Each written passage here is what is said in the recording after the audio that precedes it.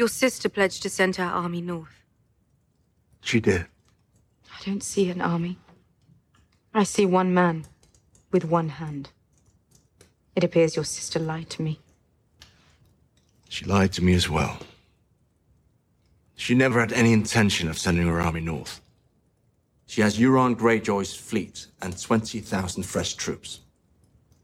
The Golden Company from Essos, bought and paid for.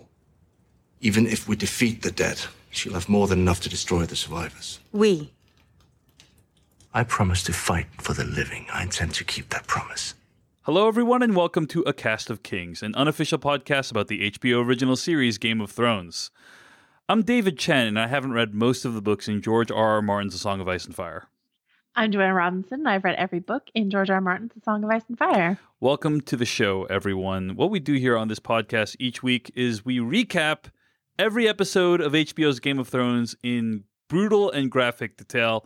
You can find more episodes of this podcast at GameOfThronesPodcast.com. You can also email us at acastofkings@gmail.com.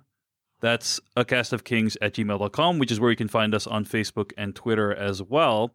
This week we'll be recapping Season 8, Episode 2, A Night of the Seven Kingdoms. Season 8, Episode 2, A Night of the Seven Kingdoms. Joanna, I had this thing this week as well where the episode was not revealed. The title was not revealed until after I had watched the show. Did that happen with you as well, or? That's what, like I said, that's what they're doing all season. I see. They're not gonna reveal the title until this certain PR email that they send to the media right after the episode with all the photos in it and stuff like that. Interesting. Yeah. So it was episode 69 for most of the night, I think. Yeah. Yeah, it's funny. Actually, I had a really fun time last week trying to guess what the name would be. And the episode's writer had told me that like I would definitely really like it. He wouldn't tell me what it was, but he told me that I would like it. So I was having a really fun time trying to brainstorm what that would be. I came up with a lot of great ideas. None of them were right. So I have to ask what some of the ideas were. I thought Kingslayer would be a good one. I think a friend of the pod, Neil Miller, said that one. I thought The Wolf Judged the Lion, which is from Jaime's like bathtub speech. A lot of them were like Jaime centric, right? Here We Stand, which is a Mormont thing. I don't know. Maybe they weren't great ideas. I had a lot of ideas. None of them were as good. Well, like the problem was like I thought it was going to be Jaime and Brienne centric, which it was because the episode writers Brian Cogman said that A Night of the Seven Kingdom applies to both Jaime and Brienne, and it's also the name of one of a collection of George R. R. Martin's stories, A Night of the Seven Kingdoms. But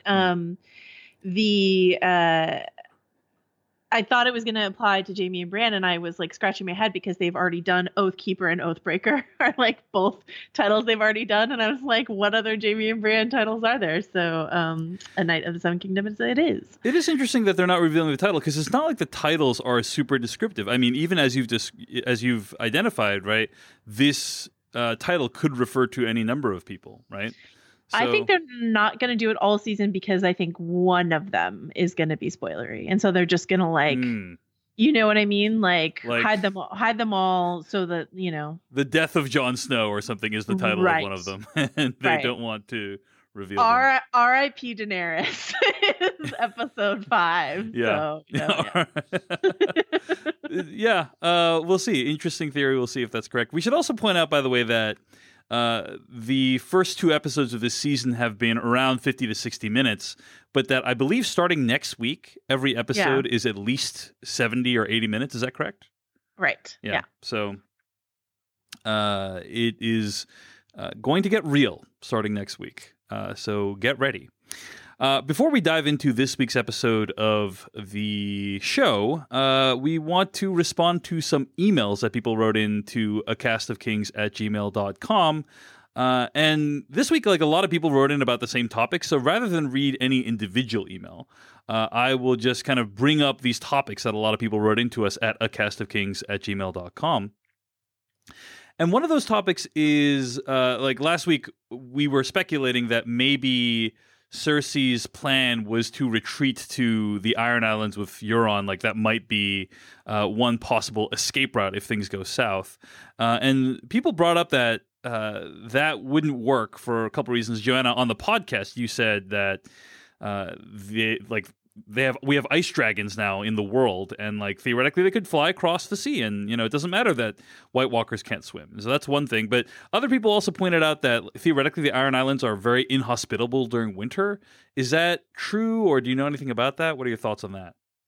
I mean, sure. Every time we've gone to the Iron Islands, it's like they put that like dingy gray blue filter really intensely on the show.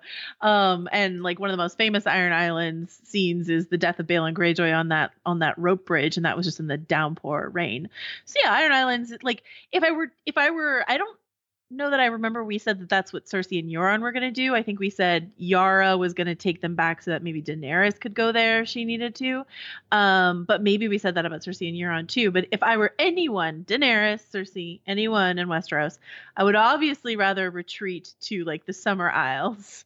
Right. Or, somewhere a little sunnier. I think I floated Essos as a possibility.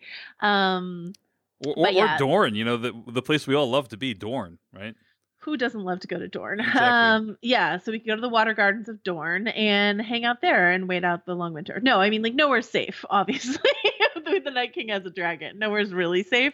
But I feel like they can't keep dropping this mention of, like, the dead don't swim if they don't plan to at least, like, have the characters believe. Well, it's like we'll get to this in this episode, but it's like how in this episode, everyone kept saying, hide in the crypts, you'll be safe there, which we will discuss whether or not the crypts of Winterfell are the safest place to be in during this attack that's happening next week. Or are they literally the worst place you could be? Exactly. Right? I mean, that's my point. Yes. Like, hide in the crypts is probably a bad plan.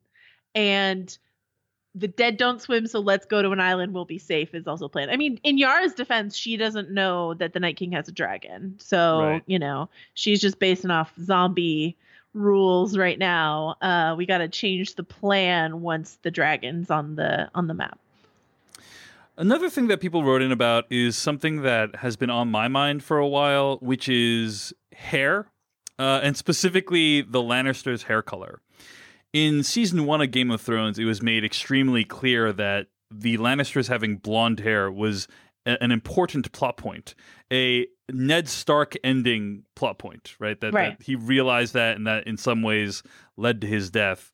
And it seems as though the people in the show have just given less and less of a shit that the Lannisters have blonde hair. Like Jaime and Tyrion have hair that I would in no way describe as blonde, right? Like if you looked at them on season 8, I would in no way describe that as blonde. Now, why do you think that? A lot of people mention this in emails to acastofkings@gmail.com. Why do you think that is? Do you feel like that is a character decision to indicate how much they've changed? Is it that because it's getting cold, their hair turns color? What do you have any opinion on why they've just cared less about this detail that was really important in season 1 and now no one seems to care about anymore? I think the actors don't want to dye their hair anymore. I think that's what I would say for Nikolai Coster-Waldau. I would say the actor who plays Jaime probably doesn't want to dye his hair anymore. I think Peter Dinklage wears a wig, though I could be wrong. I'm not sure on that one. But if you look back to the pilot, they made Peter Dinklage, who plays Tyrion Lannister, as blonde as they could. Right. And it looks awful. Yeah. So looks pretty bad. I promise you don't want a super blonde Tyrion. But of course, yeah, you're right that it was a huge huge plot point. But so is, I mean, I don't remember if we talked about this last week, but Gendry Baratheon's hair was a big plot point in season 1 because he had black hair like King Robert. That was a big deal. Joe Dempsey, the actor who plays Gendry, has said they had him buzz cut his hair, which is naturally you can see it now that it's buzzed. You can see it's kind of like a naturally like a little redder brown. That they had him do that because people were confusing him with Podrick Payne, because Daniel Portman, who plays Podrick, has that sort of dark, messy Harry Potter hair as well. And so there are all kinds of those kinds of reasons why hair changes on shows. You know what I mean? Like, Sophie Turner who plays Sansa, didn't want to dye her hair red anymore, so now she wears a wig. You know, like Right. there's all kinds of actorly reasons. Like maybe when they renegotiated their contract, Nikolai Coster-Waldau, who plays Jaime, was like, "Cool story, not doing the highlights this year." But what's also true, I mean, if you want to come up with an in-universe reason why, because why not? Let's have fun.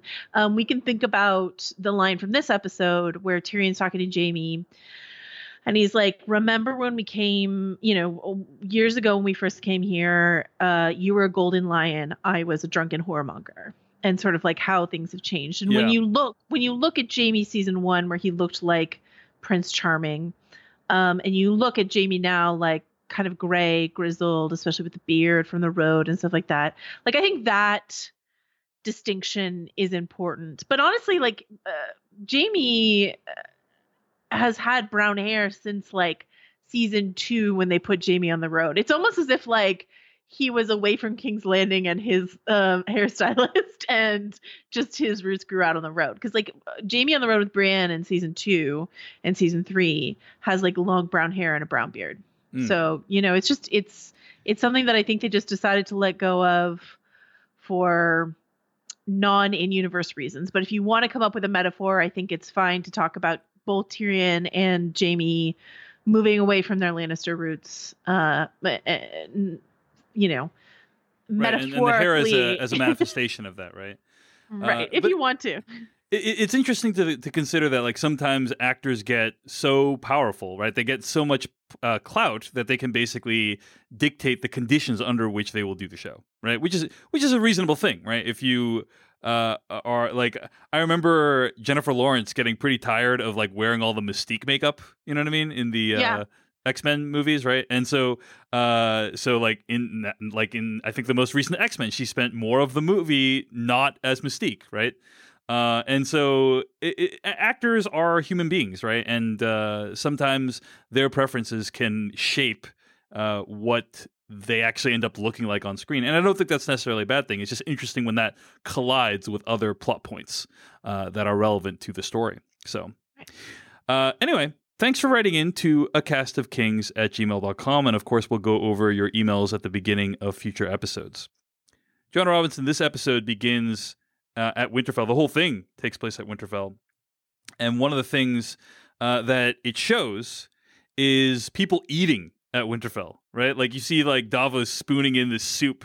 And I'm always curious when you see people eating in Winterfell, like how good is that food? Because it looks like pretty good for like medieval times. You know what I mean? It looks okay, but like what you do have to appreciate about the food at Winterfell is that it is like organic and locally sourced, like that they didn't like go and get highly processed food to serve to the poor refugees at Winterfell. Yeah. Joanna, do you think, is there like a service that we can offer our listeners that might also be a sponsor of this episode that provides similar healthy, delicious food? That's crazy. I had no idea you were going there. I definitely thought we were just going to talk about Davos and his stew. Nice. Daily Harvest delivers carefully sourced, chef-crafted smoothies, savory bowls, overnight oats, and more built on fruits and vegetables. Everything stays fresh in your freezer until you're ready to eat it, and you can choose from more than 50 nourishing options for any time of the day, ready to blend smoothies, these harvest bowls, the soups, and more. We've been eating these in our house ever since Daily Harvest sent a few over here. We are a big smoothie household anyway, but we were like kind of a little boring with our smoothies. You know what I mean? It was like the same juice, the same, and Daily Harvest is like, what if you tried avocado in your smoothie? And I'm like, okay. Basically, it arrives in these pre-portioned little cups with all the ingredients that you need, and you either like toss it in the blender with a little bit of juice, or if it's a bowl, like a soup, you just warm it up.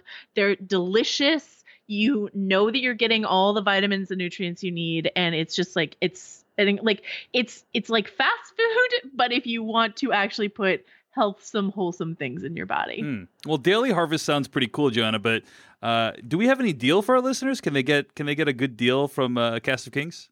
Yeah, here's the deal, guys. If you go to daily-harvest.com and enter promo code KINGS, you get 3 cups free in your first box. That's promo code KINGS for 3 free Daily Harvest cups at daily-harvest.com. That's daily-harvest.com. Thanks to daily-harvest.com for sponsoring us this week. So, John Robinson, let's get to the rest of the episode. And by the rest, I mean the episode. The episode begins with the opening credits. And we talked last week about how the opening credits would change a little bit as the season went on. So these opening credits are a little bit different, right? What is different about these credits? Yeah, well, so you don't get Last Hearth, obviously, because we're done with Last Hearth. We should mention, actually, a strong feedback we got from people listening. And I think I just need to be a little bit more mindful of the fact that people are listening to this podcast who don't spend every day, like, eating, sleeping, breathing Game of Thrones. So maybe I need to just not assume that you guys know that I know certain things. But we forgot to mention specifically that Ned Umber, who is one of the like little lords of the Northern Houses, was the kid who was zombified and then burned at the end of the episode last week. Yeah. We forgot to mention it, so a bunch of people thought we'd forgotten that's, or didn't realize that that's who it was. We did realize who it was. That's why they were at Last Hearth, which was like the holdfast of House Umber. But R.I.P. Ned Umber, and I guess a bunch of other people who provided limbs for that little art show on the wall there. And we should also say that the writer of that episode, Dave Hill, has confirmed that the reason why the Night King is so upset, and I think I talked about this on the podcast, but it was nice to have a confirmation from someone who worked on the show. The reason that the Night King is so obsessed with that spiral motif is because it's a spiral, is a signal of the children of the forest, who are the people who created them. And so the way they said to think about it is sort of like, I believe it's Satanists who will use like an inverted cross. It's sort of like a way to blaspheme a sort of holy symbol. So like pervert a holy symbol and use it for your own foul deeds. Oh, so they are perverting the symbol of the children of the forest, you're saying? Correct. That's what I'm saying. Yeah. So they're not cool with the children of the forest, even though the children of the forest created them, right? Well, the children of the forest made it, like, turned a human into it's like if you're a vampire, you're mad at the person who sired you because, you're a vampire, but you're also like, hey, I was a human. What happened? Yeah, that's totally what vampires say. Yeah. I can imagine it now. I'm sorry, I forgot to do the Transylvanian accent. Anyway, so no, the Night King is not a Targaryen. No, that's not intended to look like a Targaryen sigil, that Ned Umber thing. That is supposed to be a perverted version of the Children of the Forest spiral. So in the chat room, there is the question, TCL71TX asks, who is the Night King offending if there are no Children of the Forest left, or are there some left? I think there are none left, but I think you can still sort of, symbolically throw your middle finger up at your enemies, even if, they're all dead. Even if they're gone, and also, the Children of the Forest, they made the White Walkers to, fight men, but then they united with men. And we'll get into more like what the Night King wants in this episode. But that was a long way around to your question, which was what's different in the opening credits. What's different in the opening credits is you can see these trenches that they've dug around Winterfell as their defense, and all these like little spikes coming up out of the trenches. It's sort of like they kind of creak up as part of the clockwork kind of maneuver. And it's just to show that Winterfell is transforming itself into like a battle ready location. Yeah. So very cool. I'm kind of curious to see how the credits will evolve as the season goes on. I suspect that if the credits continue to change, I mean, it does feel like maybe they won't be vanquished. The dead army, that those tiles will continue to advance south. Also, the opening credits do have Last Hearth. I just want to throw that out there. So don't write in. It doesn't go into Last Hearth or anything, but it kind of like soars over in this week's episode. Yeah, in this week's episode. Yeah. Oh, sorry. I missed it. Okay. Yeah, thank cool. you. I'm just trying to avoid you getting like a bunch of tweets about it. Yeah. Thank you for preempting that. So yeah, it does show Last Hearth like very quickly, and then like you see kind of that the blue tiles represent the Night King army has like advanced past Last Hearth and is going towards Winterfell, and then the Winterfell part is different, and we'll see what happens to the blue tiles next week on the show. So opening credits. Okay, now this week the entire episode takes place in one location, right? So rather than like bouncing around, we're going to go character by character and kind of talk through like every major thing that happened to that character, right? So let's start by talking about like the very first scene, which is quote unquote the trial of Jaime Lannister, or the Jaime Lannister apology tour, whatever you want to call it. But he starts kind of standing before Dany, who kind of lays out the relationship that she has with him, which is that she spent decades of her life hating him, dreaming of the day that she'd be able to have him at her mercy. And now he stands before her, not with an army that's going to come help, but just to say, by the way, my sister betrayed you all. Pretty awkward, but I really like this scene, and I think that a lot of dynamics play out. The relationship between Sansa and Jaime, relationship between Sansa and Daenerys, Daenerys and Jaime, and also, of course, Brienne intervening and vouching for Jaime. Right. So, what were your overall thoughts on the scene, Joanna? I thought it was really good. I thought it was, I was glad that it didn't stretch out too long. I didn't think it would. And I was telling people that I was looking forward to the trial of Jaime Lannister, but I didn't think the episode was going to be the trial. Yeah. Because it felt very I just felt very certain that Jaime was not going to get like imprisoned or executed or anything like that. So why drag it out? It's interesting. I don't know that I fully understand Daenerys in this particular scenario. Yeah. Because of her relationship with her father and with her brother, like how she had her brother killed and how she disavowed her father basically all last season, saying like, I'm not my father. So to invoke them in this scenario, right? Yeah. Her anger learning about Cersei, though, is very understandable. Her anger at Tyrion is very understandable. And her anger at feeling like, something that I was watching, they do these like making of videos, these 20-minute long making of videos this season. And director David Nutter was saying that in the first episode, Jon was sitting at the center of the head table, and then it was like Sansa and Daenerys on either side. And in this episode, it's Daenerys in the center of the table and the other two on the other side. And it's sort of like her first run at like being in the driver's seat of a meeting in the Great Hall, right? Mm. And then Sansa goes against her, and Jon agrees with the sister, and Daenerys is frustrated because she feels undermined.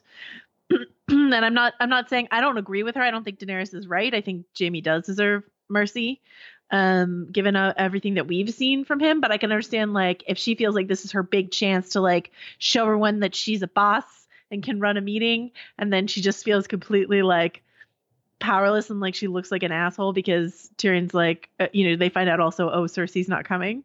I can understand why Daenerys is, having a bad day, I guess I would say. Spoilers for Die Hard with a Vengeance about to happen coming up. But, I'm a little torn on the whole Daenerys thing because on the one hand, Brienne vouching for Jaime and like, I like to imagine Game of Thrones takes place in a universe where honorable people vouching for others is kind of like enough to get them out of a terrible situation in exigent circumstances like the ones that they're in, right? So I can kind of buy that Brienne vouching would be enough. But you were saying like, oh, her relationship with her brother and father, like why would she react in that way and speak of her father so reverently? And it reminds me of this line from Die Hard with a Vengeance, where like towards the end, right, you find out in Die Hard with a Vengeance that like the main terrorist character is the brother of the dude that Bruce Willis kills in the first movie, Die Hard 1, right? And at the end of the movie, like they have like Bruce Willis and Samuel L. Jackson in a tough situation, and Samuel L. Jackson says to Simon, the terrorist, "Didn't you say you didn't even like your brother?" And Simon Gruber says, "There's a difference between not liking one's brother and not caring when some dumb Irish flatfoot drops him out a window." Which is kind of how I feel. Like, maybe her brother wasn't the best person. Maybe her dad wasn't the best guy, not the nicest guy. But she's still kind of. Go ahead. You just arguing the opposite with like Samuel Tarly last week. Yeah, like sure, his dad wasn't the best guy. Sure, his brother sucked, but like this woman torched him, and he's upset about it. You know what I mean? Like it's the same I never thing. said I'd be internally consistent from week to week. Okay, all right. I just, Well, but yeah, to me it was plausible that she would No, it's still be plausible. pissed, right? yeah, But it's a lot. It's a lot to get over if you've been told your whole life to like hate this dude, and then like, oh, now we're gonna just not kill him, even though he's completely at my mercy. I mean, she's killed other dudes for much less crimes than like what Jamie has done, right? absolutely. And I will say that the thing that really felt convincing about that scene, number one, is it felt important that Brienne comes up and speak to him. She's not the kind of person to speak in front of a room. You know what I mean? So this just was like a huge gesture on her part. And secondly, I thought Sophie Turner's performance as Sansa, like the softening of her face. I thought Sophie Turner was fantastic in this episode, but I think the softening of her face as Brienne is talking about not just what Jamie means to her, but like specifically that he defended her against being sexually assaulted, and Sansa, we know, like was not defended against being sexually assaulted. So like the way in which she relates so personally to that, right? And the way in which Brienne can draw a direct line between like this man saved me so that I could save you, and that matters. And Sansa is distrustful because of all the things that have happened to her, and she should be distrustful. But the people she is loyal to, she seems very intensely loyal to, which we will talk about when we get to Theon. And Brienne is one of those people for her.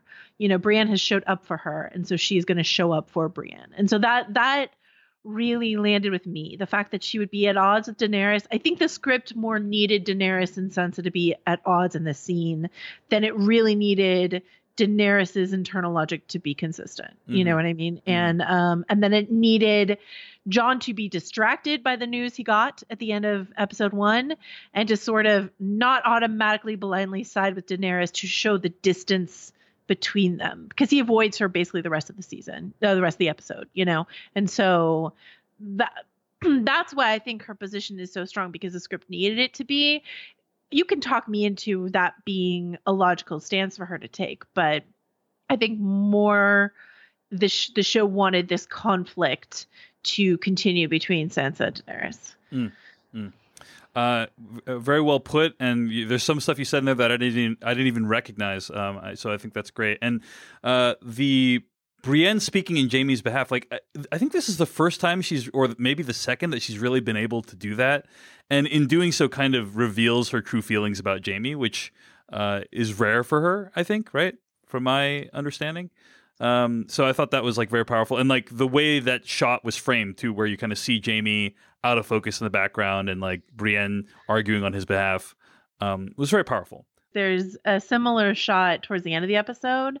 There's a lot of shots of Jamie out of focus, sort of behind Brienne, and you see what you see is a lot of like eye work from Nikolai Coster-Waldau, who plays Jamie, and he's just sort of like flicking his eyes around. And so there's this one part where Brienne says like, Sansa asks like, would you fight by him, next to him or something like that? And Brienne says yes, and his eyes look over and up because she's taller than he is, looks over and up in a way that I just got very emotional about.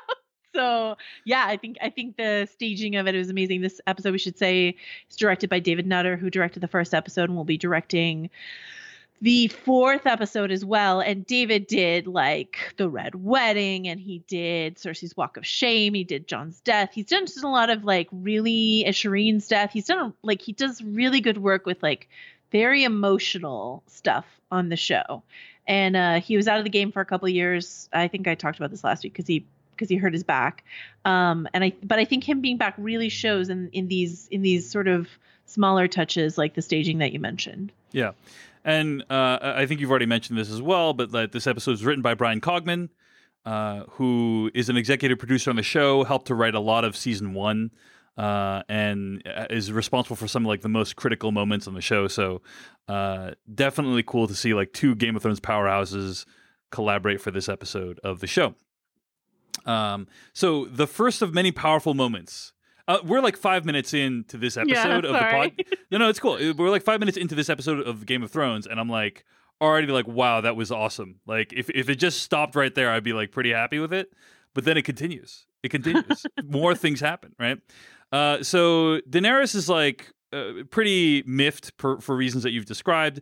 She's also pretty pissed at Tyrion, threatens to fire him, but then Jorah comes in and is like, no, you shouldn't fire him, which I thought was kind of interesting because we've seen very little that would convince people that like Tyrion is worth saving. But I guess Tyrion and Jorah have a history together, and my take on this was that it's kind of setting up Tyrion to be somewhat important for the rest of the season, right? Was that your what you gleaned from it as well, or?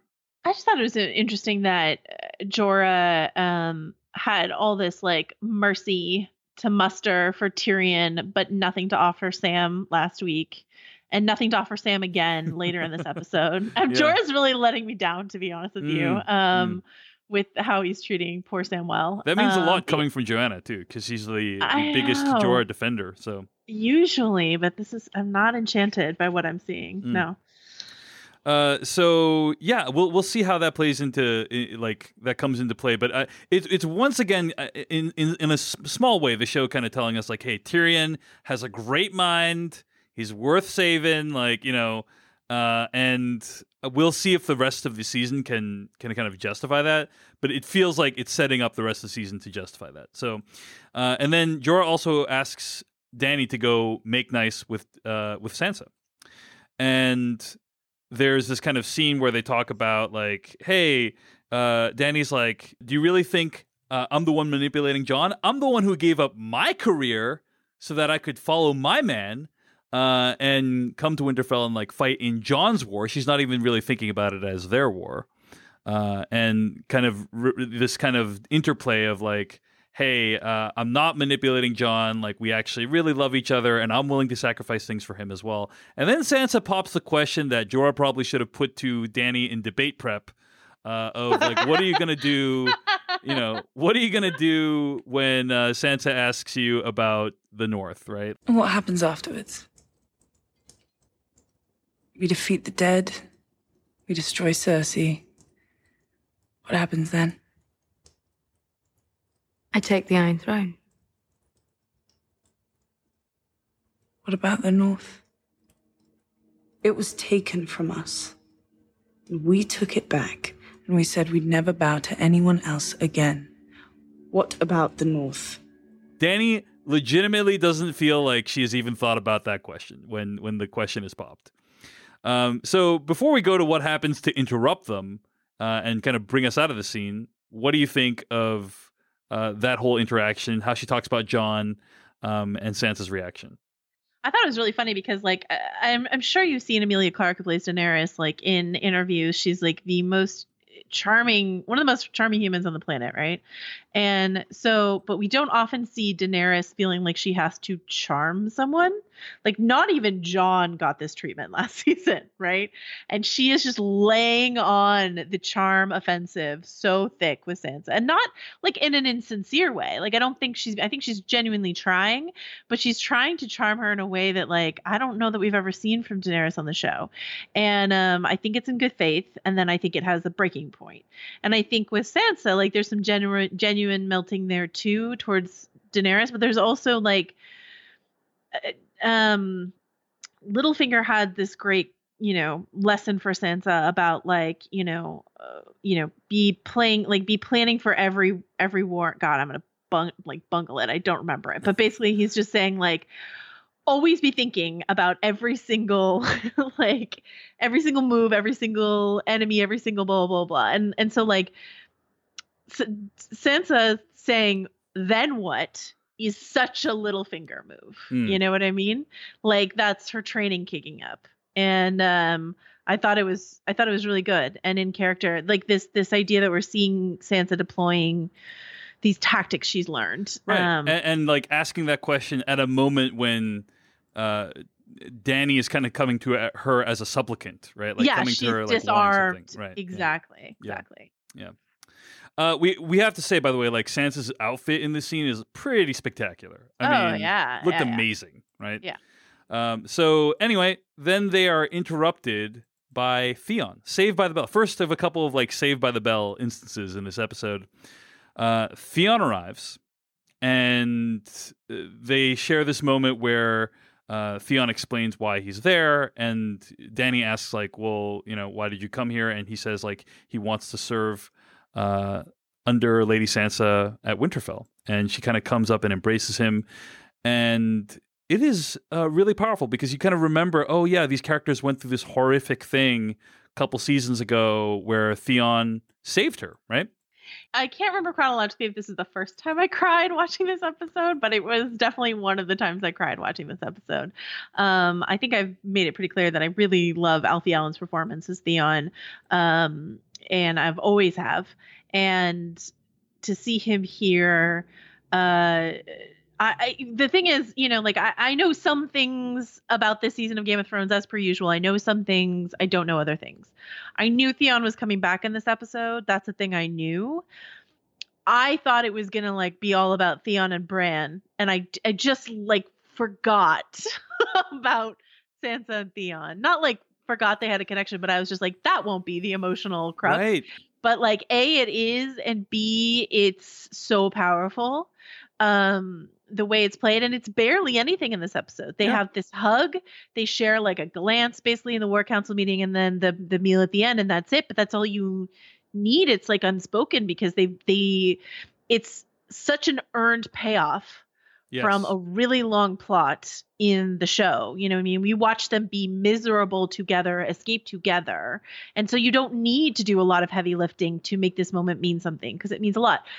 Versus some of the other reunions where we're supposed to feel a lot. And I don't always, when Stark siblings come back together, but we never spent a lot of time with them together in the first place. You know what I mean? And so in theory, I understand that it matters to see your Stark siblings again. Of course it does. But the Theon and Sansa thing just hit me way harder than I expected. And once again, I think Sophie Turner, the way this scene is shot, where Daenerys is says to Theon, why aren't you with your sister? And then it's a wider shot and you see Sansa in the foreground. He looks at her.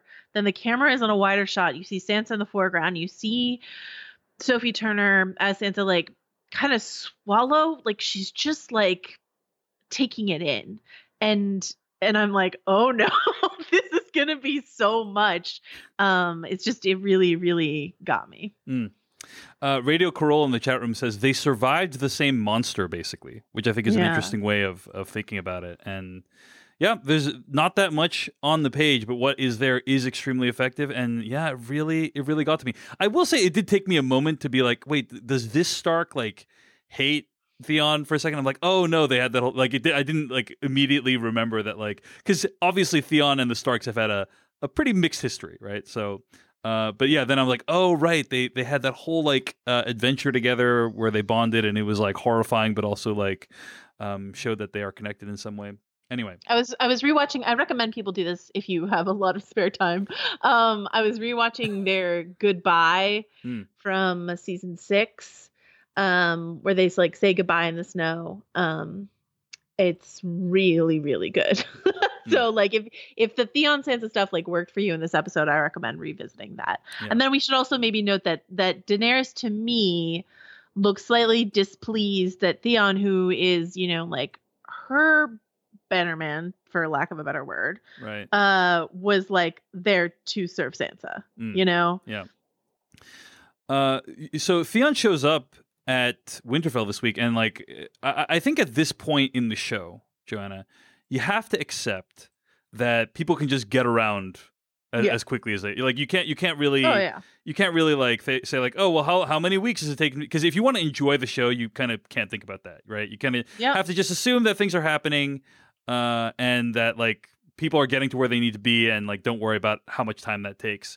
But let's say you wanted to get from one place to another as quickly as possible, right? Right. And you wanted the perfect luggage to do that. Yeah. Right. I feel like the way you do that is with our next sponsor, Away. Yeah. Yeah. Okay. So if you've never used an Away suitcase and you're traveling back to Winterfell, where you were raised, to go serve Lady Sansa, and you need to pack at least a dozen or more Ironborn to go with you, I really do recommend the Away suitcase. No, seriously. Okay. This is great luggage. It's, they're these hard-sided, rolling bags. They're incredible. They always use high quality materials, but it's at a like much lower. It's not going to, like, as they say, break the bank or the iron bank. Like whatever. luggage is generally really expensive. Yeah. But Yeah, this Away suitcase offers a much lower price compared to other brands by cutting out the middleman and selling directly to customers. And we actually each have an Away suitcase, right? I have two. You have two Away suitcases, right? Yeah, So. they come in like a bunch of different sizes: the carry-on, the bigger carry-on, the medium, or the large. And I've got the carry-on and the bigger carry-on in two different colors, so I don't get them confused. And all of their suitcases are made with this German polycarbonate. It's like I am very hard on my luggage, and I've bagged up my luggage, and my Away suitcase has been a real tough customer.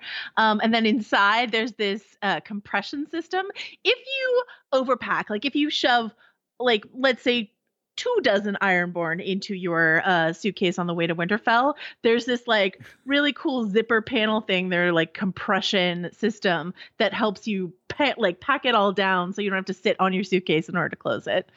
Yeah, and the unboxing experience is also really, like, I'm used to luggage being like a really utilitarian product, and I buy it at a store, and like it does. I don't think that much of it, but like I was genuinely impressed by the unboxing experience. It's like, wow, the people who make Away suitcases, they put a lot of time into like making it feel like a premium product, making it feel special. But Joanna, one thing that is challenging about buying things online is like you don't get to try it, right? Like you don't get to try it and figure out how good it is before you commit to it, right? Right. But Away has this like 100-day trial where you can just sort of like live with it, travel with it, do whatever you want, and then just send it back for a full refund. There's also a lifetime warranty. If anything breaks, they'll fix it or replace it.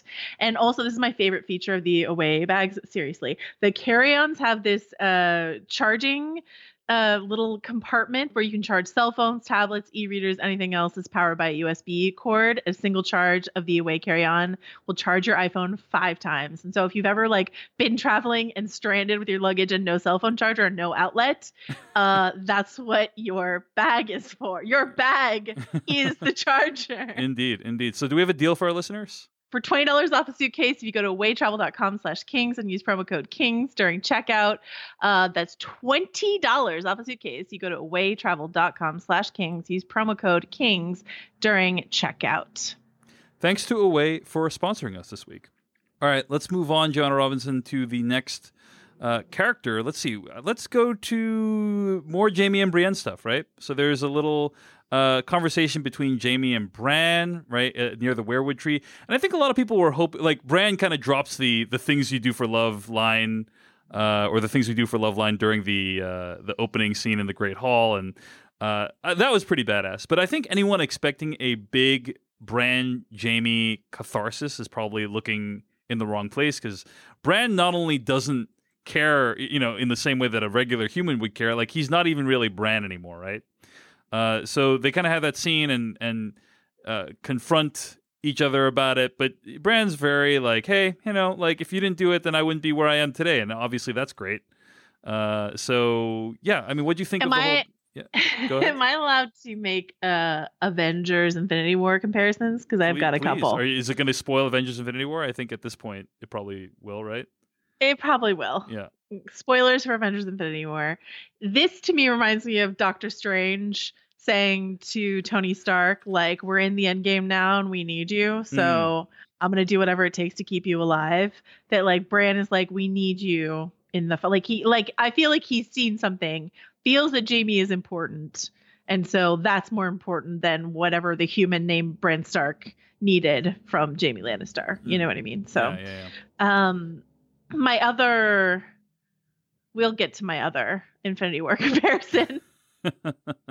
So Jaime and Brienne also kind of have a conversation, and like Jaime, there's this moment when Jaime and Tyrion are chatting, and then he kind of like, Jaime like looks out over the castle, and I'm thinking, oh my gosh, have the White Walkers already shown up? But no, he's just looking at Brienne, I think, right? Yep. And he goes up and says to Brienne, like, I will serve under you, and Brienne is like overwhelmed with emotion. She doesn't say anything at that point in time, but that part also really got to me, right? That he is kind of willing to submit to her.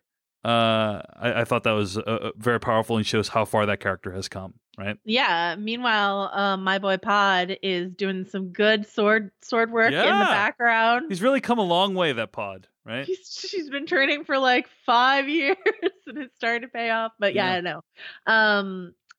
I really loved that sequence. It's obviously not the last we get of Jamie and Bran and not the most emotional, but it's like it really matters, and something that is fun for people who love, you know, tracking the various swords on the show and stuff like that is like he's wearing his sword and she's wearing her sword when they meet up on the battlefield there, which I don't think was the case. Yeah, it wasn't the case in the hall because, you know, Grey Worm had his sword. Anyway, that's the two halves of Ned Stark's sword ice coming back together for the first time since season 4.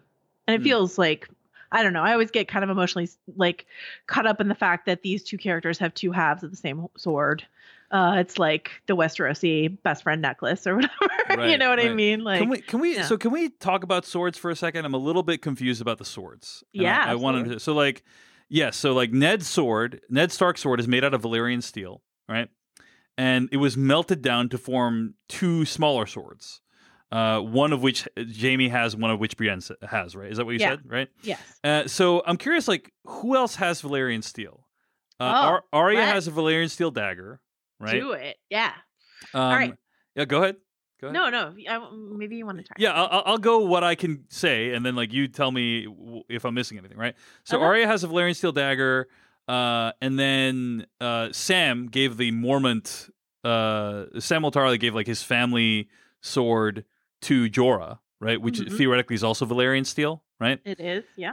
And that's all the Valyrian steel I can remember right now. Is there any other Valyrian steel? Yeah. So, really quickly, Brienne's sword is called Oathkeeper, and Jaime's sword is called Widow's Wail because Joffrey named it, and I don't know why he hasn't rebranded it since then. But anyway, those are two Valyrian steel swords. Arya's dagger, as you mentioned, Sam's sword, which is called Heartsbane, which he gave to Jorah, as you mentioned, and then the big one is actually Jon Snow's long claw is Valyrian steel. Got it. That's the Mormont family blade that he tried to give back to Jorah last season, and Jorah wouldn't take it. So, some nice swapping of house swords to other people in this episode. But those are all the Valyrian steel weapons. So look for those bad boys to do some damage, hopefully next week. But then also you might have noticed that they were jamming dragonglass shards into literally anything they could all around Winterfell in this episode. They had those a lot of those big wooden crosses that were on the ground and just had dragon glass jammed all into it. So we can sort of envision, if we want to, a bunch of zombies sort of falling on those and shattering and stuff like that. So, and Valyrian steel, we know Valyrian steel can kill whites and White Walkers, correct? Mm-hmm. Can dragon glass? We know that dragon glass can kill whites. Do we know if dragon glass can kill White Walkers? Yes. Okay, so they're basically like interchangeable at this point. Is that right, in your opinion? Yeah, pretty much. Another word for Valyrian steel is dragon steel. So dragon steel, dragon glass, and then in this week's episode, I have a little quibble, a little bone to pick with the show, but that's okay. Like whatever. It's the final season. Let's let it all go. In this week's episode, someone asked, "Does dragonfire stop a White Walker or a white?" And Brent says, "I don't know. Nobody's ever tried." So good brand impression. Thank you. So we'll find out. But I would guess dragon glass, dragon steel, and dragonfire can all do that. I would swear to you that in the episode last season, Beyond the Wall, the Night King and other White Walkers walked right through some dragonfire, but maybe there's a difference between dragonfire hitting you directly from the dragon above and stuff that's on fire on the ground that was lit by dragonfire. I don't know, but I will tell you that I have seen with my eyeballs White Walkers walk through dragonfire on the ground and Beyond the Wall last season. If they want to change that rule this season, that's fine by me. I don't care. It's simpler to say dragonfire, dragon steel, dragon glass all stop whites and White Walkers. So, yeah. You have a section here called odds and ends and in the show notes. And so why don't we just run through some of these right now, right? So we already talked about the scene where Sam gives Jorah the sword Heartsbane. I actually really like this scene as well. I think it shows the connection between these characters. This is another thing. I'd completely forgotten that Sam and Jorah's father had like a pretty good relationship, or that Sam really looked up to Mormont Senior, and him giving him the sword is like this really meaningful gesture that kind of is like Jorah has kind of been in the process of redeeming himself throughout the course of the last few years, and this feels like it kind of completes that redemption in some way. His dad's name's Jeor Mormont, Jeor, hard to pronounce for me anyway, was the Lord Commander of the Night's Watch. He's the one who gave Jon his sword, right? I don't know if they had like a lovely relationship, because like everyone in the Night's Watch kind of treated Sam like a burden, but he was like probably a little kinder than most to Sam. Well, I think Sam respected him, right? You know? Absolutely. Yeah. When he's like, he taught me how to be a man. Like I was like, he also saved, like he literally saved Sam's life north of while he like lit a zombie on fire that was trying to kill Sam. So like he directly saved Sam at one point. But I also liked the brief moment where Lyanna Mormont calls Jorah cousin, which like I've been curious to see how Lyanna would receive him, because Jorah was disgraced because he was dealing with the slave trade, and he got exiled from Westeros, and he was supposed to never come back to Westeros, and that's the whole reason why he was spying on Daenerys in the first season, was to try to get a pardon to get back to Westeros. So I was curious how Lyanna Mormont, who's so rigid morally and unforgiving, would deal with her cousin, who is this like black sheep of the family. And she was like tough with him, but also like, I wish you good fortune, cousin. Like, there's some sweetness there that I liked seeing. I really liked, I actually liked the Jorah stuff this week. It sounds like you were not quite as positive on it. I just don't know why there hasn't been a single second that Jorah is like, I'm really sorry about your dad and your brother. Like right. one line that's, I'm sorry about your dad and your brother to Sam. Like he let Sam down last week by not like giving him any comfort when Sam was crying. Sam came and gave him his family sword anyway, and he still didn't say anything, and I just don't understand that at all. So that's fair enough. Yeah. There's a scene where Davos is feeding the troops, and one guy's like, "Oh, I'm really scared. That guy's probably toast next week." But then he meets this girl that reminds him of Shireen. Gilly's there as well. What did you make of this scene? Like to me, it just reminds us that like Davos still has unfinished business with avenging Shireen. But I'm curious, like, what your take on this was. Sure, but also that Davos and Gilly both have a connection to Shireen, because Gilly also learned to read from Shireen at Castle Black. Right. So I was okay. Someone wrote me a really mean tweet last week, so I'm trying not to talk too much about interviews that I've done around the show, because someone thought I was name dropping last week. But I did talk to this episode writer, Brian Cogman, on another podcast I do called Still Watching. And he said that initially he wrote a scene for Davos and Gilly because they were just trying to like give each character like a moment in this episode, right? And initially he wrote a scene for Davos and Gilly where they actually like talked about, they like walked a long path to figure out from each other that they both knew a girl named Shireen, and she taught both of them how to read, and blah, blah, blah. Isn't that like amazing, funny old world? Oh, she's dead. That's very sad sort of thing. The way you describe this makes it sounds amazing, by the way. But no. Doesn't it sound? No, and Brian himself was like, it was really labored. He was like, so I got a note back from Weiss and Benioff, and we rewrote it, and we got to this point where it's just Shireen is just sort of like there if you know where to look for it, but it's not. I just love that they never said the word Shireen. And then her song, which is called It's Always Somewhere Under the Sea, which Brian Cogman wrote for Shireen's introductory episode, which is Kissed by Fire back in season 3, plays really quietly on the score underneath the scene. So, like if you know what to look for, it's there. But if you're like my roommate who was watching it last night on our TV that's like kind of small and far away, she didn't even see the scarring on the girl's cheek. So she like didn't get the connection at all. Right. So like, so maybe you're watching, you didn't get the connection at all. Or if you were watching and you knew what to look for me, if you're like watching closely, like the look Liam Cunningham, who plays Davos, like gives that girl is like, a gut punch. And then also Gilly comes up and like what she could be expressing is just like, maternal instinct. I loved Gilly's approach there, but also like, yeah, she has this connection to the same girl. And it ties into the larger theme of the episode, which is, I think, underlined by the song we get at the end of the episode, which is the idea of like shared memory, the people who leave and the people who remember them, who are left behind to remember them. Because presumably, if there's a big battle next week, we're about to lose a lot of our favorite characters on the show. Let's just assume that, right? Mhm. And so we spend this time with all these people to remind us, the audience, that we love them. So we'll be upset when we lose them.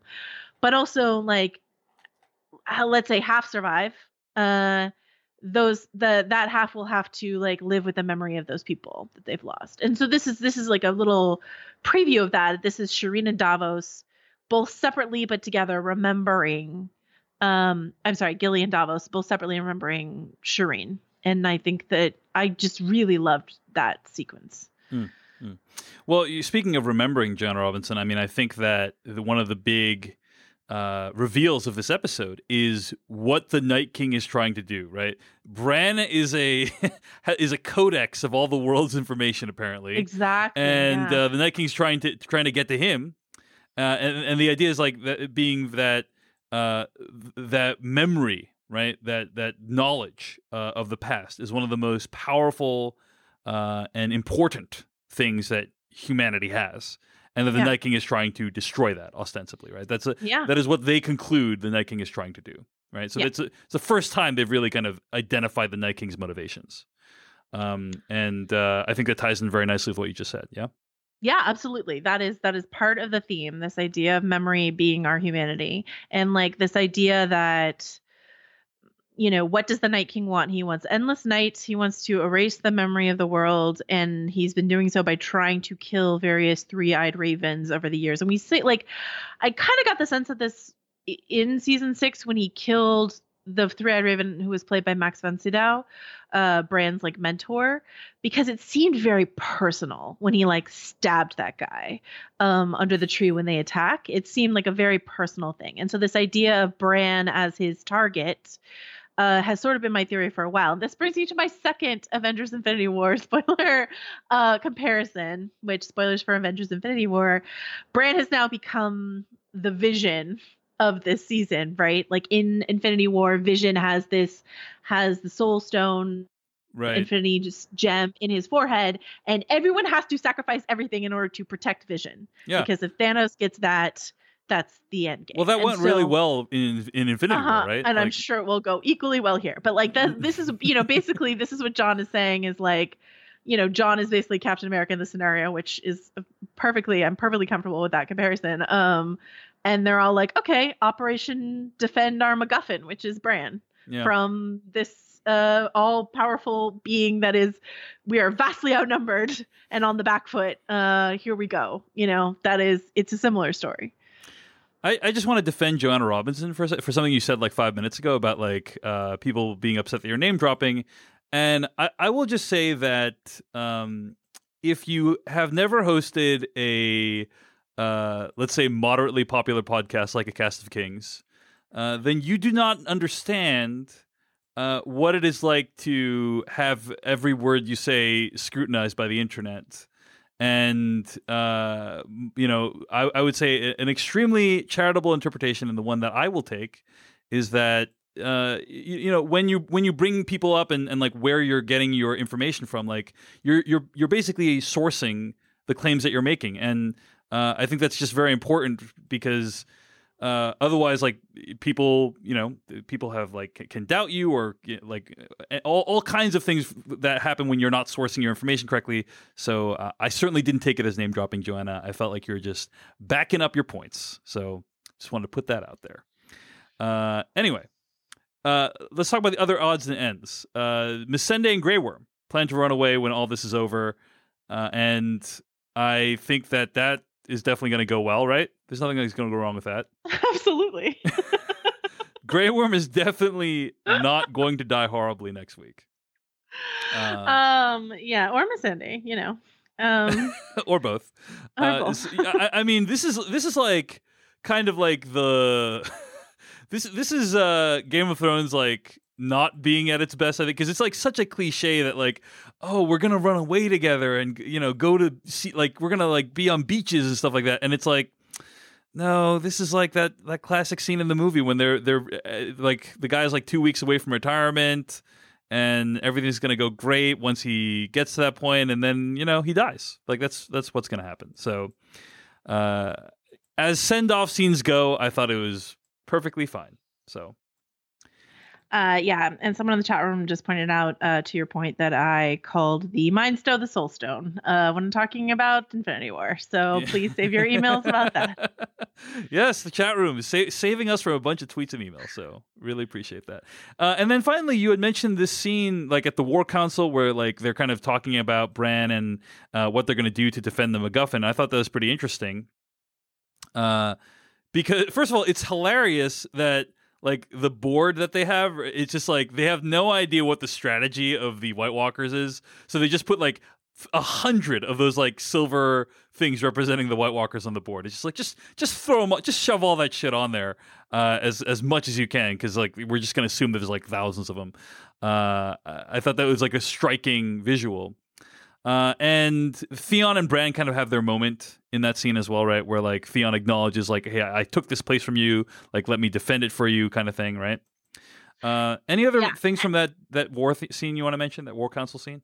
Once again, I don't know anything, but like in that moment, Theon shot right to the top of my death pool next week. I will say. Yeah, let's talk about like let's do a death pool like at the end of the episode. I want to cover like all the people you think are going to die for sure, but yeah. Great. Yeah, what else do I want to say? Well, it's kind of crazy to see all those people in one room, right? Isn't it kind of fun to see like all those, like every single person around that board, maybe with the exception of Alice Karstark, who maybe some people don't know who she is, are like people that we know, and that's kind of amazing. If you want to pour over the sort of risk board plan that they had, my lovely friend Kim Renfro has a nice breakdown on Business Insider of like what exactly the strategy is in terms of like where the Knights of the Vale will be, where the Unsullied will be, blah blah. We know Brienne is on the left flank. We know Jaime will be with her, and then Theon's guarding Bran in the Weirwood Grove in order to try to draw the Night King out. And then it would appear that possibly there's some dragon strategy as well involved. But yeah, it's kind of fascinating. It's nice to see them all trying their best, but we'll see how they do against an army of zombies. I don't know. Yeah. You know, we'll see. Hard to know. We'll see. So then there's a big scene. There's like three other things we got to cover, right? There's this big scene by the fire. There's the Arya stuff, and there's the Jon stuff. This big scene by the fire, right? The people gathering around because it's right before an important event. And, Joanna Robinson, like before an important event, I think it's important to look your best, right? In your life. Okay. Before an important event, you want to look your best. Sure. And if that's something that resonates with you, then we'd recommend our third sponsor today, Bombfell. Bombfell is an easier way for men to get better clothes. You complete a simple questionnaire and are matched one-on-one with a dedicated personal stylist. Bombfell never charges above retail price. They offer free shipping and returns, convenient home try-on, and the ability to preview and edit your stylist picks before your order ships. This is a fully personalized experience where every piece of clothing has been handpicked for you by your stylist. And you get like this stylist that emails you their selections, and you have 48 hours to make changes, and you receive the clothes. You have 7 days to tell what you want to keep, tell your stylist what you want to keep, and you send the rest back. I've tried Bombfell, and I think it is great because, as I've mentioned on the podcast before, and will probably mention again, I get most of my clothes from Costco and TJ Maxx. And while those clothes are extremely functional and affordable, they are not what I would say stylish. They are not what I would say great looking, but Bombfell definitely leveled me up dramatically when I started using it. And they also have this thing where, like, if you keep more, you get more in each shipment. The more you keep, the more you save. So, for instance, if you keep 4 plus items, you get 20% off. If you keep 3 plus items, you get 15% off. Oh, nice. And it's completely flexible. You can receive clothes when you want. You can pause or cancel anytime. So, also, we should say that it's not just for men. Like, if you are, the clothing is just for men, but like if you are a woman and you have a male friend or a male companion, right, you can also sign up on behalf of your partner. So, or, if you want to dress in men's fashion, all the more power to you. And if you hate shopping in the store, this is what I love about services like Bombfell is like, if you hate shopping in the store, hate trying on clothing in the store, comes to you. And if you look hideous in it, which you won't, because all of Bombfell stuff is gorgeous, but if you look not your best, it's not the right cut for you, it just goes right back in the box and you find something better. You know what I mean? You don't have to like parade it in front of your friend and be like, do you think? And your friend's like, oh no, I don't think, so do that all in the comfort of your own home. Save the embarrassment. Yeah. So to do this, what you do is you sign up, you tell them about your measurements, you set your budget limits, you set up your order, you tell them what you want, like 2 button-downs and a pair of jeans, and then you schedule when you want it, or you can let Bombfell surprise you. You get a preview email where your stylist puts together your clothing picks and sends you a preview email. You can cancel or change anything you don't like, and then you receive the clothing. You have 7 days to try it on after your shipment's delivered before they charge your credit card. Return what you don't like and only pay for what you keep. Shipping is free both ways. So we have a special offer for you today. Bombfell.com/Cast of Kings. We negotiated with Bombfell to get $25 off your first purchase at bombfell.com/Cast of Kings. That's BOMBFELL.com. That's BOMBFELL.com/Cast of Kings. Bombfell, open and close. All right. So the 3 most consequential plot lines of this episode we have not gotten to, and we are now going to dive into. Arya and Gendry, right? She gets a weapons update from Gendry. She shares a drink with the Hound and Beric Dondarrion. They kind of have like an extended moment of what they had last week. She has with the Hound, and then Gendry kind of creepily sneaks up on her while she's shooting arrows and being a badass. And then you right here gets her weapon and much more. So Joanna, tell us about your reaction to this Arya Gendry pairing. I'm fine with it. Like I've been advocating, and I not based off any spoilers. I just thought it would be swell for at least one Stark girl to have a nice, healthy, consensual sexual experience before everyone dies. Jon has had 2 girlfriends. His sisters have either been largely asexual, that's Arya, or like had miserable sexual romantic experiences, that's Sansa. And I just felt like it was time for the Stark girls to get some. So I was really happy that Arya got to get her rocks off with Gendry. And because I've been sort of like rooting for that basically since last season, I was like, yes, Gendry and Arya will be back together and this will happen. I did not see the blowback coming, and maybe if you like watch Game of Thrones like a normal person and don't live online, you didn't see the blowback either. I was mercifully like unaware of it for the first several hours of the day because I was busy working, and then my editor sort of alerted me to it. But apparently this is just like a big debate, and I just think it's the most boring takeaway from this episode when so many other amazing things happen. But like for this to be a debate about whether or not it's okay that Arya had sex with Gendry. She's a teenager. She's supposed to be like 18-ish in the show. The actress is 22. Yeah, you saw her as a kid, but like Amelia Clark was a kid once too. So I don't know what to tell you. Teen girls have sex. The end. All right. So there's this amazing chat by the fire, right? Well, we should say like all the Night's Watch and Tormund were able to get around the advancing White Walker army. They get to Winterfell safely, and then they drop the news that, hey, the White Walkers are going to be here by dawn, which actually I was genuinely shocked by. I thought we were still like at least 2 episodes away from any kind of battle, but it really, I mean, I would be shocked if we didn't have a big battle on next week's episode, right? So, and then they kind of, several of them gather on the fire. We got Tyrion, Davos, Tormund, Pod, Jaime, Brienne chatting by the fire. And it's just them kind of chilling, reflecting on all the stuff that's happened. Tormund gives his backstory. Tyrion and Jaime reflect on how much they've changed. Podrick sings. What do you think of all this stuff? I was like openly weeping the whole time. I don't know. I was like really into it. I thought it was amazing. I thought it was so good. The sort of just like, convivial guys around the fire thing. I thought was great. These are a bunch of characters we really like. Seeing them all together just at all really matters. And then this whole gesture of Jaime knighting Brienne. In the name of the warrior, I charge you to be brave. In the name of the father, I charge you to be just. In the name of the mother, I charge you to defend the innocent.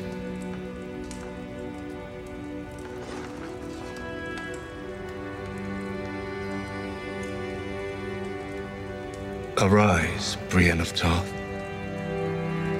a knight of the Seven Kingdoms. Us seeing Gwendolyn Christie as Brienne make facial expressions we've never seen her make before. Right. Her letting.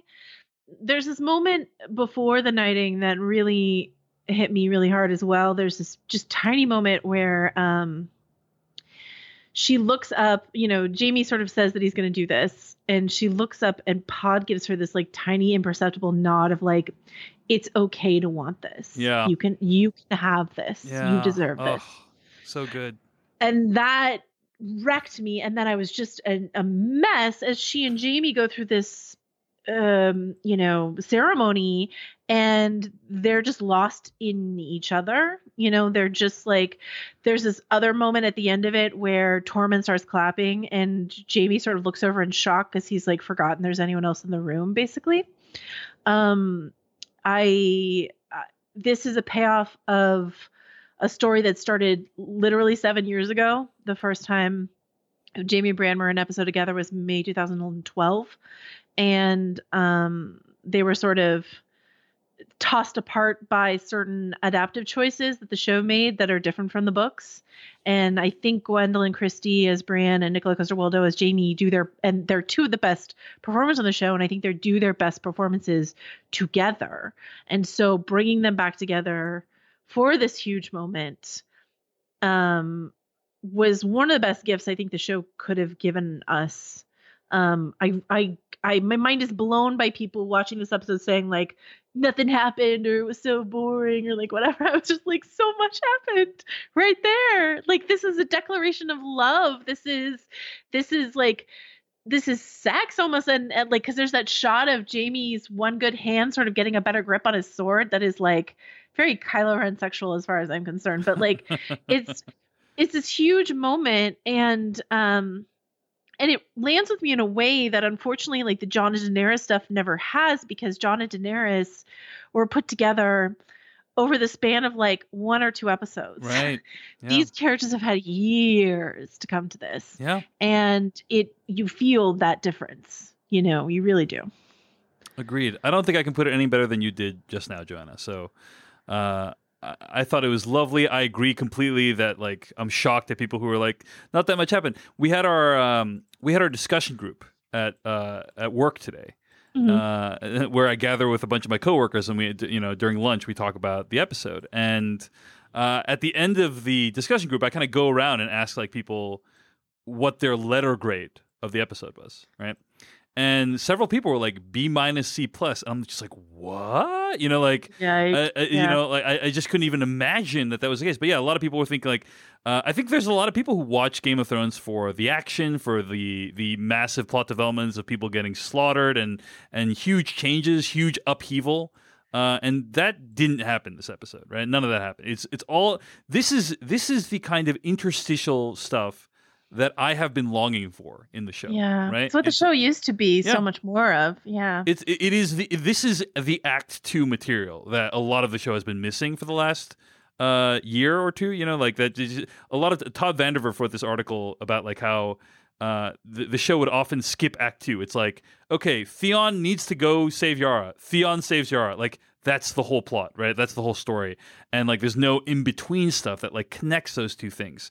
This is the stuff that connects the two things, and I think it's great. I thought it was really well done. So yeah, and then the Pod song to cap it all off is just like once again, like so I was watching that scene and Tyrion says like, does anyone know a song or does anyone know how to sing or something like that? And like I did a quick like calculation of who was in that room, and then I was like, oh my god, it's gonna be Pod, isn't it? Yeah. And I got really emotional about that. The song is beautiful. It's based on a song from the books. Dan Weiss wrote a bunch of extra. There's only like one line known in the books. I wrote this whole article about the song and its meaning in the books, which you can read on VF.com if you want to. But we'll link to in the show notes. It was I read it. It was very good. Yep. Dan Weiss wrote a bunch of new lyrics that were all really, really good. And then I don't know if you heard, well, I know you did, but I don't know if anyone listening heard the full like Florence and the Machine. Florence Welch did like an adaptive version of it that played over the closing credits, which I thought was incredibly powerful. And it's such a gift. It's a gift to give us Game of Thrones fans, especially book fans. One more, they gave us The Bear and the Maiden Fair and Reigns of Castamere. So I think, now there are sort of like set tunes to those songs that like we all agree on, or most of us agree on anyway. I'm sure there's some hardcore book nerds who are like, no, it's not my Reigns of Castamere. But like these things that we all agree on, it's always Somewhere Under the Sea, like stuff like that. And then to give us one last one in this final season, and it's such a beautiful, haunting one. And once again, it's about memory. It's about this woman, Jenny Woldstones, who sort of basically dances with the ghosts of the people that she's lost. And like, what a beautiful sentiment, and what a beautiful like capper for the episode. I just thought it was really incredible. And like, Brian Cogman has said a lot of places, this is his love letter to the characters. All that being said, this meaning the song or the episode? The episode. Yeah. This is love letter to the characters. And it is. And I love that they let Brian write this. This is exactly what Brian excels at. That they gave him this like climax, it feels like, of the Jaime and Brienne story. It's episode 2. There might be more to come, but like this, this huge climactic moment, I should say, of their relationship, that because he got to do the Bath at Harrenhal scene between them, which is one of the best scenes that ever happened on Game of Thrones between Jaime and Brienne.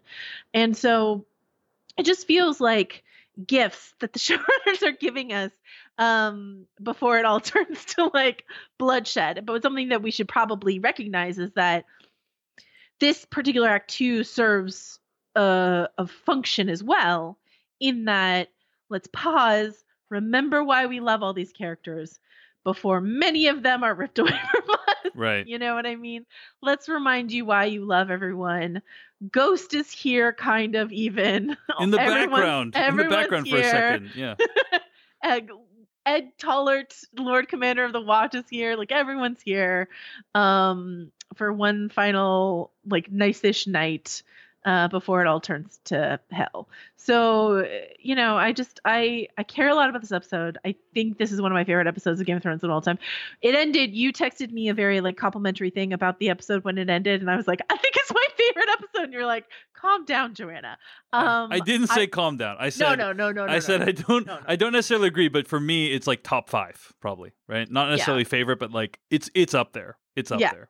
Yeah. And I don't know that my mind has changed with, some hours to reflect. So we'll see. We'll see what the rest of the season holds. But this is like what I love. And whenever we've talked about the show and lamented sort of what we, and even the people who work on the show, showrunners, the writers, talk about sort of phase 1 Game of Thrones and phase 2 Game of Thrones. There's phase 1 Game of Thrones, which was the adaptation, I should say, which is up through solidly up through season 4, then starts to deviate in season 5, and then is off the map largely from there on out.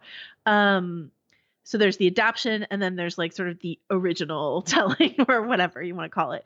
And I personally love the adaptation stuff. Like, that stuff is my jam. That stuff that really has time to marinate in the world that George R. R. Martin has built. What the show became later is still a good show. It's still really fun. It's so fun to watch it with you guys. It's so fun to talk about, but it hasn't hit me in this way until this episode did. And I really loved it. Yeah. Well, Joanna, we still need to do this one final scene, which is this Dany-Jon confrontation, where Jon's kind of like avoiding Dany the whole episode, and then finally meets Dany down in the crypt and reveals the truth of what their relationship really is. And this is the third time in this show that we have heard this story being told. And of the 3 times, it is probably the best one, I would say, right? For me, it is the one where the emotions feel the most organic, where the performances are the best. I do think there's a couple funny things to point out. Like one is that John says, like, who confirmed, like Danny's like, well, who confirmed this to you? And John says, like, Bran. And if I was Danny in that situation, I'd say, you mean that guy who's been acting like a psycho the whole time we've been here? And it's kind of now clear why they needed Sam and Bran to have that conversation at the end of last season. Because I think if it was just Bran, that would not be enough to convince Danny, if that makes any sense, right? Like, if it was just like, yeah, Bran told me and I trust him because everything he says is true, like Danny would be like, really? And she does express skepticism that I think is really well put. When she's like, isn't it convenient that your brother and your best friend are the only 2 people in the world that know this critical information? Like, fair enough. Also, because I don't think he's ever showing up on the show, I will just give a shout out to the book readers and say Howland Reed also knows the truth and he's somewhere out there, but that's okay. I don't think he's ever showing up on the show. But yeah. I mean, it's tough to land something that the audience has heard 2 times already. And at this point, I kind of want John to hire like a dragon skywriter to just like write it in the sky so that everyone's caught up and we don't ever have to see anyone get the news again. Yeah. What's crazy to me about all of this, the Bran Sam reveal, the Sam John reveal, the John Daenerys reveal, is that no one has yet said, so that makes us related. Yeah, no one has yet said like you're my aunt. Yeah, no one has said that yet. Us having sex awkward, not by traditional Targaryen standards, right? But the Lannisters were hiding their incest, so like at least in some quarters, polite society does not look kindly on this. So yeah. So any other thoughts on this scene? Were you a fan of it? I thought it was great. Like I actually really appreciated it. And I don't know. Like, how do you feel about? So Daenerys has this reaction, right, where she feels like threatened, right? She's like that. She's like, oh, that makes you next in line, which makes you my competition. And I have walked right into your family home. Like he doesn't even say, I don't know why, but he doesn't say, I just found out. I don't think he says that in that scene. And I just found out. You know what I mean? Like, right. So I don't think Danny is thinking that this is all one big elaborate trap to get her there. But a timeline would have been helpful for her. He's like, I swear I didn't know. And I didn't bring you here, to like put you on the back foot or anything like that. Well, I do think, right, that some people have speculated, like, is this setting Danny and John up for like a big confrontation / conflict, which I think is at least possible. Because absolutely possible. It's certainly like indicated from this scene, Her reaction is not, oh yay, like we're on the same side. Oh no. Hooray. Yeah. She is very upset by the news. And we will see how that plays itself out.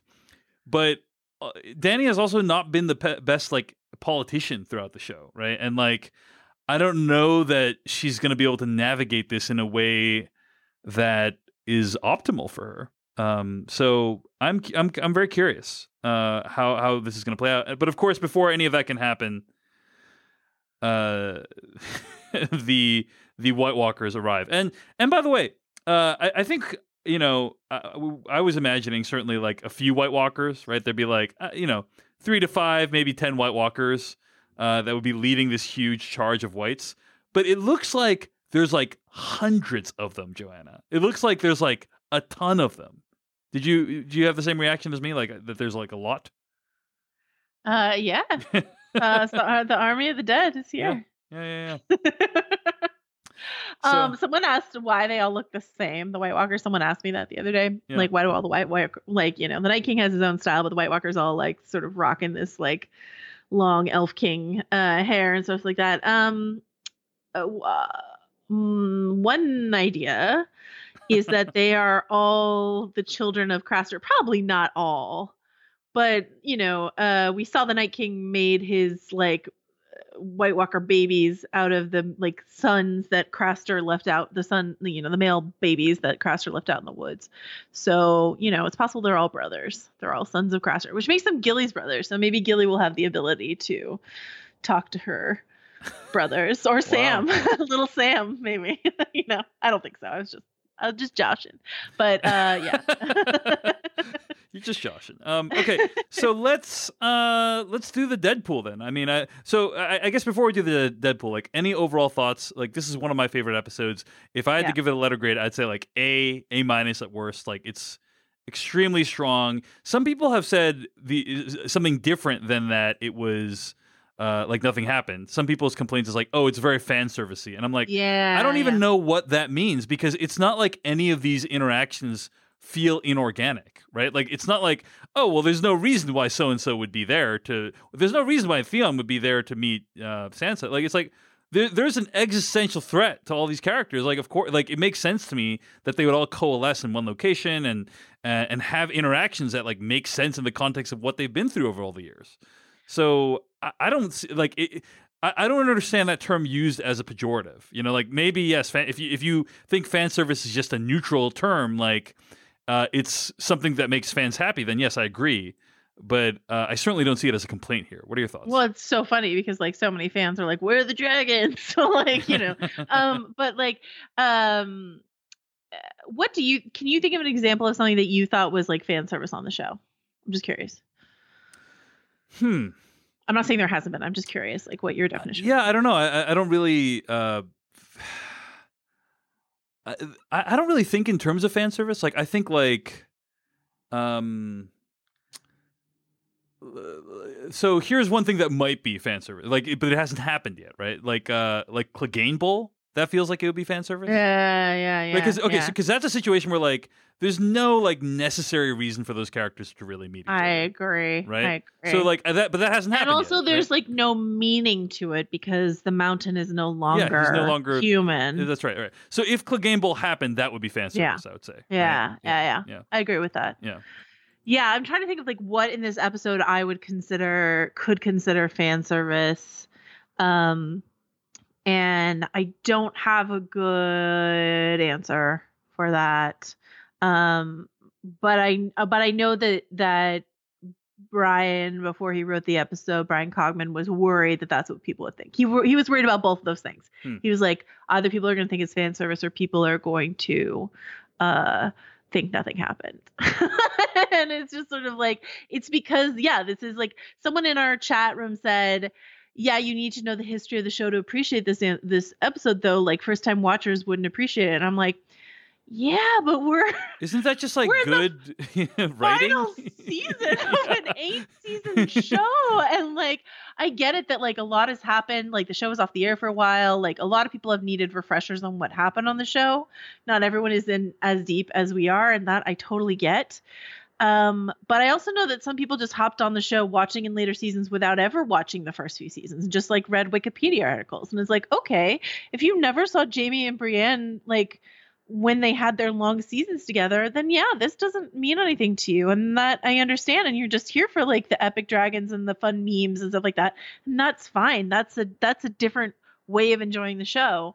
But it means that like, you're thinking this episode is like, meaningless or whatever. I don't hold that opinion very high because then you aren't coming to it with the context that it requires. It requires that you watch the whole show to get the final season of the show. I don't think that's a crazy thing to expect of people. Yeah. Yeah. Any overall thoughts? And then I want to get to the Deadpool. Nope. That's it. I got it. All right. We love the episode. Great job to all involved. Let's talk about who is going to bite it next week. So I think like of all the characters we discussed, Grey Worm is like I would bet money that character's dead next week, right?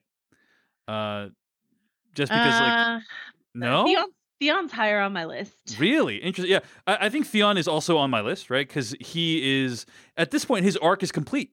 right? Like Yeah. he has started out as a weak character. He became even weaker, became even more of an asshole, and then like has been slowly redeeming himself over the last few years, and then finally fighting under Sansa. Like that is the completion of his redemption. Character doesn't need to do anything anymore. So I would say Theon also on the Deadpool, in my opinion, Yeah. or the Death Pool, Yeah. whatever you want to call it, right? I will say, just from like, I know that I get accused of being like a social justice warrior or whatever. I think that sometimes when you run a show and are about to kill a bunch of people, you have to consider the optics. And I think if you have literally 2 characters of color on your entire show at this point, that actually gives, not to sound cynical about it, but that gives Grey Worm and Missandei a little bit of plot armor as far as I'm concerned. Okay. Do you know what I mean? Well, yeah. Okay. All right. I don't know, dude. I think that. Yeah. Yeah. You I can be think right. Grey Worm's dead, but we'll find out. Gendry, I think, is probably not long for this world because he kind of told Arya the whole thing about being Robert's bastard. Like so, like his function as Robert's bastard can now be carried on. A lot of people reference season 1, episode 2 or 3, where Robert Baratheon says like, "I have a son, you have a daughter, Ned. Like, let's." Season 1, episode 1. Oh, episode pilot. 1. There you go. I have a son, you have a daughter. Like, let's join our houses, and like that is kind of what they did in this episode. It's come full circle that they are joining their houses, and maybe Arya is pregnant with Gendry's child. Do you? No, do you have- why? What No. does it do? Maybe, but like, why is that always like? I swear to God, every time female character on this show has sex with someone, people are like, "Is she pregnant?" Unless it's Cersei, and then they're like, "She's lying that she's pregnant." Like, I don't understand why that's the fault. Like the next, anyway.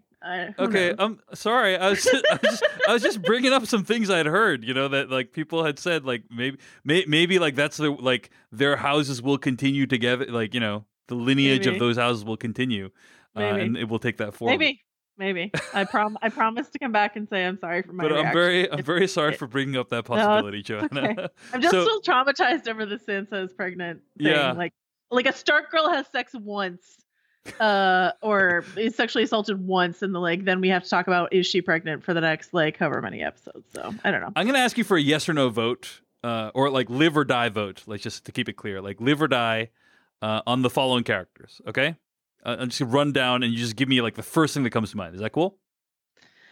Sure. Okay, so Tyrion. Next, and we're talking like end of next week's episode, not like end of series. End of next week's episode. Tyrion. Lives. Jamie? Question mark. Brienne? Question mark. I think a lot of people have been voting like Brienne's dead, like because like she had that moment, and now like her arc theoretically could be complete as well. But like who knows? Maybe there's more plans for Jamie and Brienne later on in the show. I would say I'm more inclined to think Brienne's dead than not. Gendry, just to cover that off. I have a question mark over him as well, but I mean, I would like to think that the show is a little better than like have sex, the horror movie trope of have sex, die the next episode. You know what I mean? Like, yeah. I'd like to think the show is better than that. So we'll see. Arya? Safe. Yeah. Sansa? Question mark, but probably safe. Yeah, I think that's right as well. Tormund? Unlikely. Like he's probably gonna die. I think so. Right? Yeah. I think it's very likely. I think here's my thesis, and honestly, like I don't know. I don't know what's gonna happen. Here's what makes sense to me narratively, and I've said this elsewhere. The B string, which is, and we've talked about this actually on this podcast. The B string is just full of all of our faves. Like a lot of our faves are in the B string. Like that's Jorah, that's Tormund, that's like the Hound, that's Beric, blah, blah, blah. I think a lot of our B string is going down next week. And then at least one significant A stringer to make it feel like it matters, really matters. And my odds on favorite for that is Theon.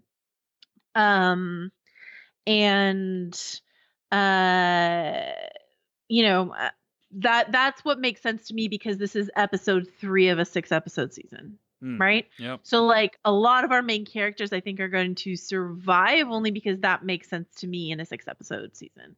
They could go even higher. I mean, they could kill a Sansa, they could kill a Jaime. That could happen to make us like really feel it. But I think Theon will probably get us there. And then we have 3 more. I know it sounds so calculating, but this is sort of like how you have to like. I imagine. Let me tell you another Avengers story really quickly because this podcast episode isn't long enough.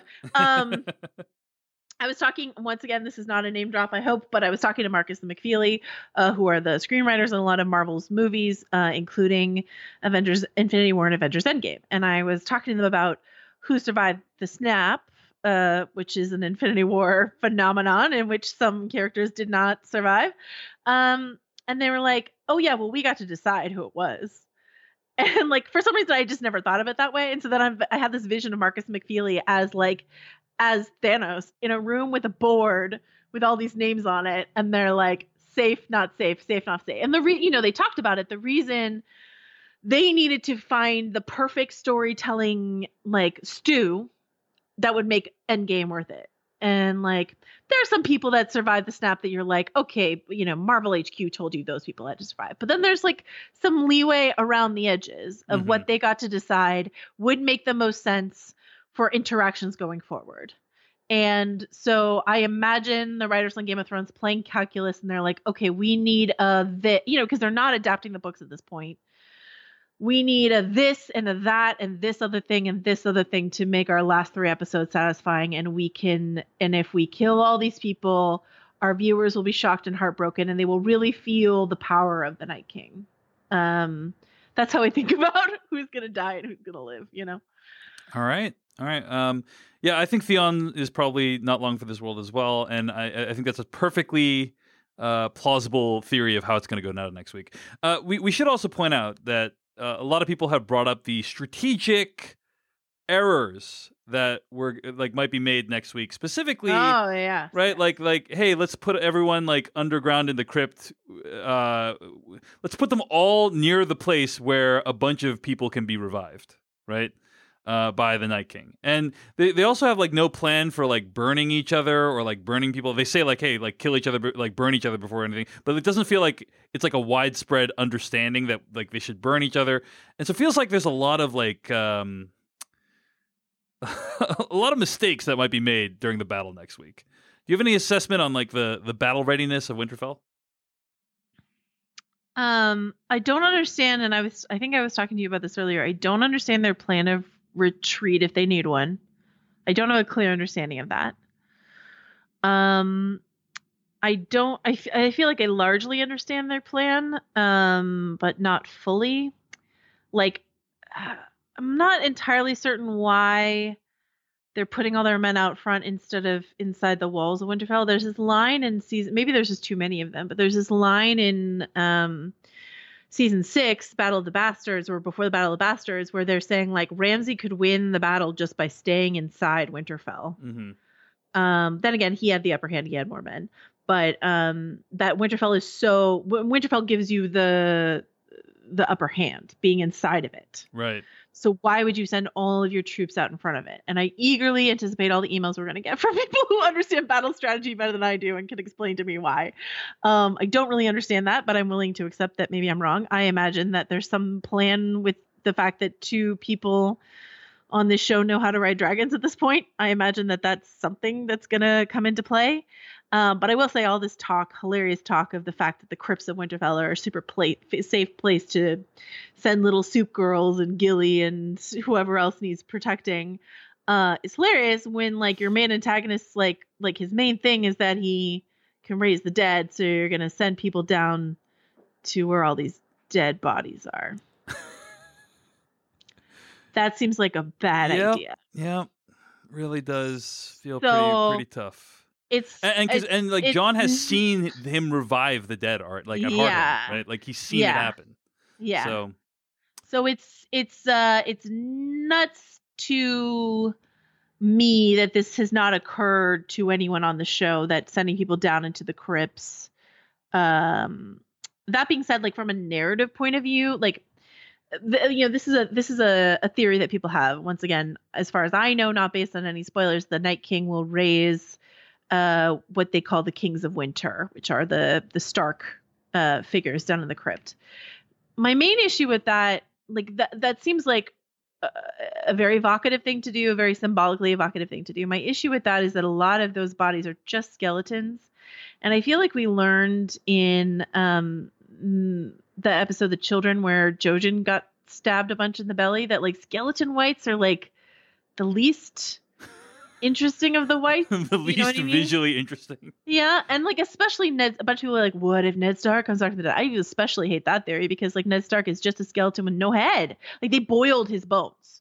They made a point to the fact that like Ned Stark is just boiled bones with no head. So that jumble of bones is gonna come up and like terrorize the Stark family. Like that makes no sense to me. We do know Rickon's down there. Jon put him down there after the Battle of the Bastards, and they didn't like burn him or boil his bones, as far as I know. And that was, not that long ago, maybe a couple of years ago. So maybe there's still some meat on good old Rickon there. Littlefinger was killed recently in Winterfell, but I don't think he'd be down in the crypts. But like, it doesn't make sense to me that like Catelyn Stark or Lyanna Stark or stuff like that because they're unidentifiable to us. We might see them like crawl out of the crypts, but then like that's unidentifiable to us. I think what's going to be so much more emotionally devastating is this concept. And I can't remember if I talked to you about this already, but imagine this concept, that your favorite character is going to die next week, whoever that might be. Let's say it's Brienne. Brienne's going to die next week. So we watch her die, and that's really sad. Then we watch her come back from the dead, and we have to watch her be undead, and then we have to watch someone who maybe loves her kill her again. Yeah. That's a narrative potential that this whole premise has. That is more emotionally compelling to me than a bunch of bones in the Winterfell crypt coming up to menace people. Well, that's where you and I differ, Joanna Robinson. No, I agree. I think that is really narratively interesting, and we shall see how it plays out next week. So that's going to bring us to the end of this week's episode of A Cast of Kings. You can find more episodes of this podcast at GameOfThronesPodcast.com. You can email us at acastofkings@gmail.com. That's acastofkings@gmail.com, which is also where you can find us on Facebook and Twitter. This episode was produced by Beatty Zhang, and we want to thank our sponsors for this episode, Daily Harvest, Away, and Bombfell. Daily Harvest, Away, and Bombfell, who sponsored this episode. We really appreciate it. They made it possible for us to do this episode. Until next week, Joanna Robinson, where can people find more of your work on the internet? You can find me on VanityFair.com. You can follow me on Twitter at Joe Wrote This. You can hear me on some other Game of Thrones podcasts, including Star Wars Spoilers and Still Watching Game of Thrones. I'm making a couple YouTube videos per month at youtube.com/Dave Chensky. That's Dave Chen, SKY. You can subscribe to get more of my stuff. And davechen.net/letters is where you can subscribe to my emails. Thanks for listening. We will see you next week. Jenny would dance with her ghosts, the ones she had lost and the ones she had found, and the ones who had loved her the most, the ones who'd been gone for so very long. She couldn't remember their names. They spun her around on the damp old stones, spun away all her sorrow and pain. And she never wanted to leave, never wanted to leave, never wanted to leave, never wanted to leave, never wanted to leave, never wanted to leave.